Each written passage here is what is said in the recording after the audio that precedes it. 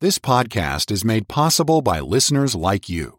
Please be sure to subscribe and share with friends and family. To help support this ministry, please visit walkwiththeking.org/donate. Thank you for listening. All right, thank you very much. And hello again, dear radio friend. How in the world are you?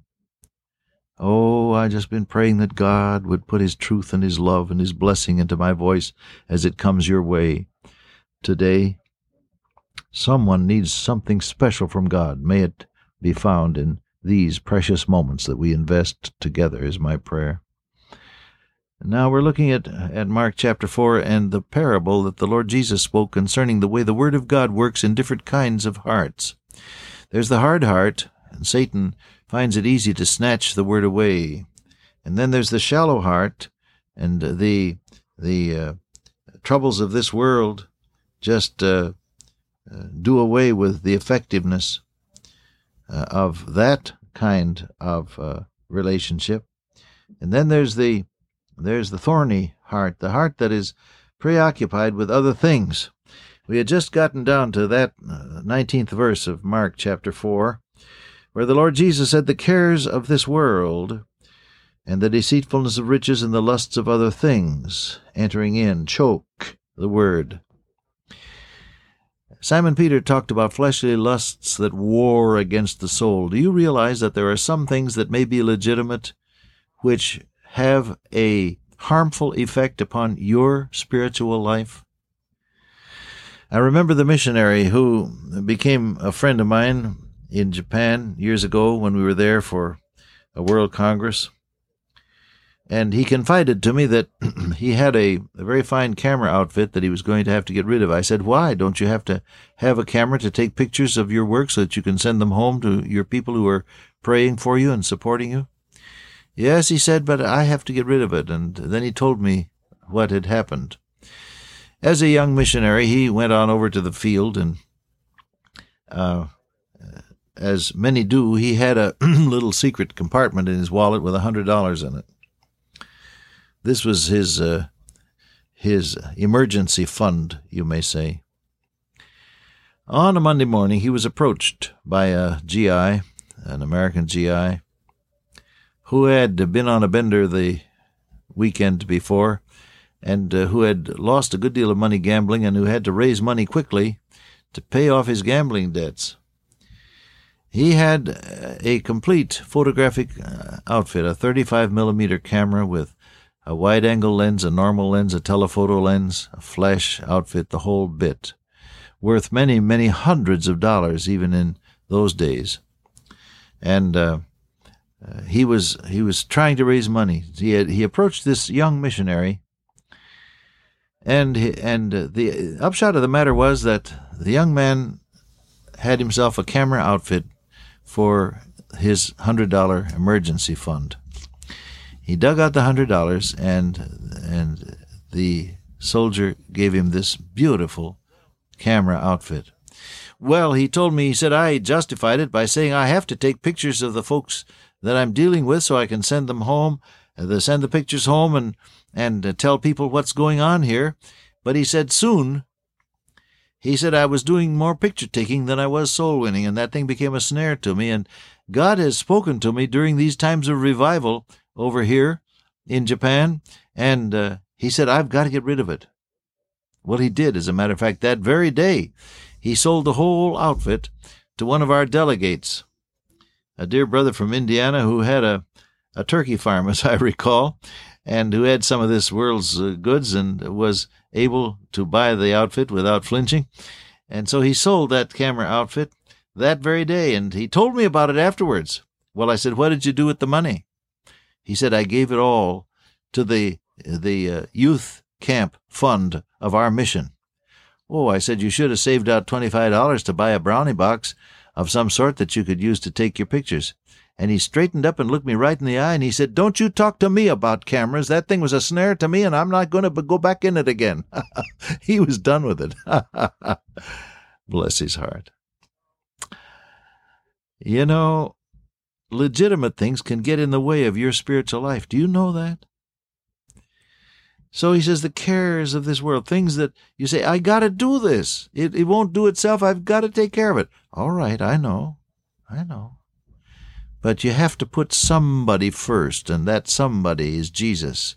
He said to Martha one day, Martha, thou art care-filled and troubled about many things, but just one thing is needful, and Mary hath chosen that good part which shall not be taken away from her. If there's ever a choice, beloved, between Jesus and time with him on one hand, or doing some urgent business on the other, you choose Jesus. I can assure you that things will go far better if you have spent some time with your Lord. Your business meeting, for example, will be far better if you pray through the agenda first. Have you ever tried that? Pray through the agenda of your business meeting, and you'll find that the speeches are shorter and sweeter, and the business is done more quickly. See, there is no substitute for work. I know that. And there is no substitute for carrying responsibility, what our Lord called the cares of this world. Yes, you have to carry responsibility. No one will do it for you. But you have to put something first, and that something, rather somebody, is the Lord Jesus Christ. Put him first on the agenda of life. Well, he says, cares of this world and the deceitfulness of riches. Did you ever find a person who felt he had enough money? I have never yet met anyone who said, now I got enough money, I'm not going to bother anymore about money. And, of course, there's a famous phrase. I heard Dr. Smith many years ago talking about this. He said, there's a phrase that I hear often around our house.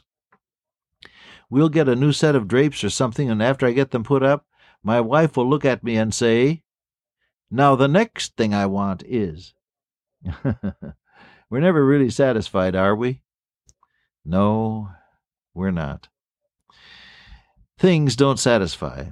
And so he says the deceitfulness of riches. If you go after money and the things it will buy, you find that it exacts a fearsome price in the process, and that the bargain is not worth it after all. I think so often of the man who said sadly, I've made my millions, but in the process I've lost my family. My children hate me, and my wife has left me, and now I'm losing my health. He said it wasn't a very good bargain, was it? No, it wasn't. And you will find always that if you seek for things and the money to buy them as your prime motivation, it will choke your spiritual life. Years ago, said to somebody, why weren't you in church? Why, he said, I had to go out and watch my boat race this Sunday. He said, our company has bought a racing boat to advertise, and I had to go out and see whether it was going to win or not, didn't I? Well, the answer is no, you didn't have to. You decided to put that first. That was the answer. I didn't tell him, but then maybe God did. Oh, who is going to be first in your life? Seek ye first the kingdom of God and his righteousness, and all these things shall be added unto you. Believe me, money and the things to buy it, although they are important, are deceitful. That is to say, you are always offered more than you get in satisfaction. You always pay more than you expected to in the unseen price of spiritual life. You want to remember that? You always get less than you expected when you go after money, and you always pay more than you expected in the unseen price of spiritual life and power. I think that's why it's dangerous for people to make money their goal. Now, the Bible makes room for profit. The Bible is in favor of profit and investment and hard work and success. That's all clear. You read the Bible, you'll find that what I just said to you is absolutely true. But the Bible also warns against the deceitfulness of riches. And Paul says in Timothy, they that will be rich purchase to themselves a lot of cares and troubles. You remember that? People that want to be rich, they purchase to themselves many sorrows. The love of money, said he, is the root of all evil, which while some coveted after, they have erred. They've been seduced, is what the word means, from the faith, and pierced themselves through with many sorrows. Charge them that are rich in this world that they be not high-minded, nor trust in uncertain riches, but in the living God, who giveth us richly all things to enjoy. That's 1 Timothy chapter 6, verse 10 and verse 17.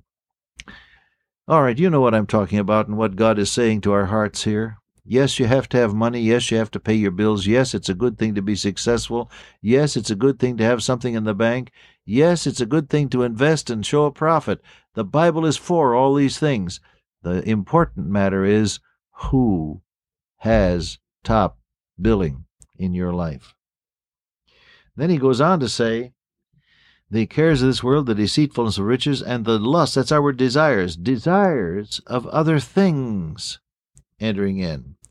Can things be a snare to you? Oh, yes. Can they choke off your spiritual usefulness? Oh, yes.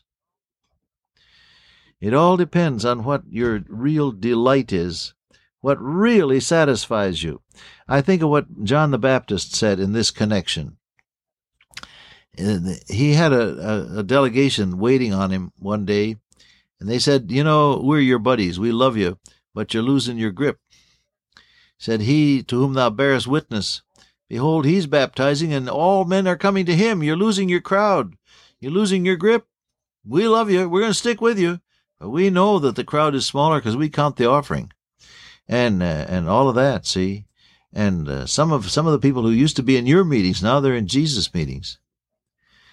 Well, what did John the Baptist say? A man can receive nothing except to be given him from heaven. You yourselves bear me witness that I said, I'm not the Christ, I'm just sent before him. He that hath the bride is the bridegroom, but the friend of the bridegroom, which standeth and heareth him, rejoiceth greatly because of the bridegroom's voice. This my joy therefore is fulfilled. He must increase, but I must decrease. Where did John the Baptist get his joy? To hear Jesus speak and to see what he was doing. To hear his word and to see what he was doing. The real satisfaction of my life has to be Jesus and what he does and what he says in my life and in the lives of others. You want to make that true in your own life so that you'll be bearing spiritual fruit? The only way to keep from having God's word choked out of your life is to make sure that the Lord Jesus Christ is the one who gives you the greatest joy and greatest satisfaction. Well, we get at the rest of this passage the next time we get together, God willing. Dear Father, today may we put Jesus Christ first in our responsibilities, first in our set of values, including money, first in our relationship to things that we enjoy or don't enjoy. May Jesus Christ be first in it all. In his name I pray, amen. Till I meet you once again by way of radio, walk with the King today and be a blessing.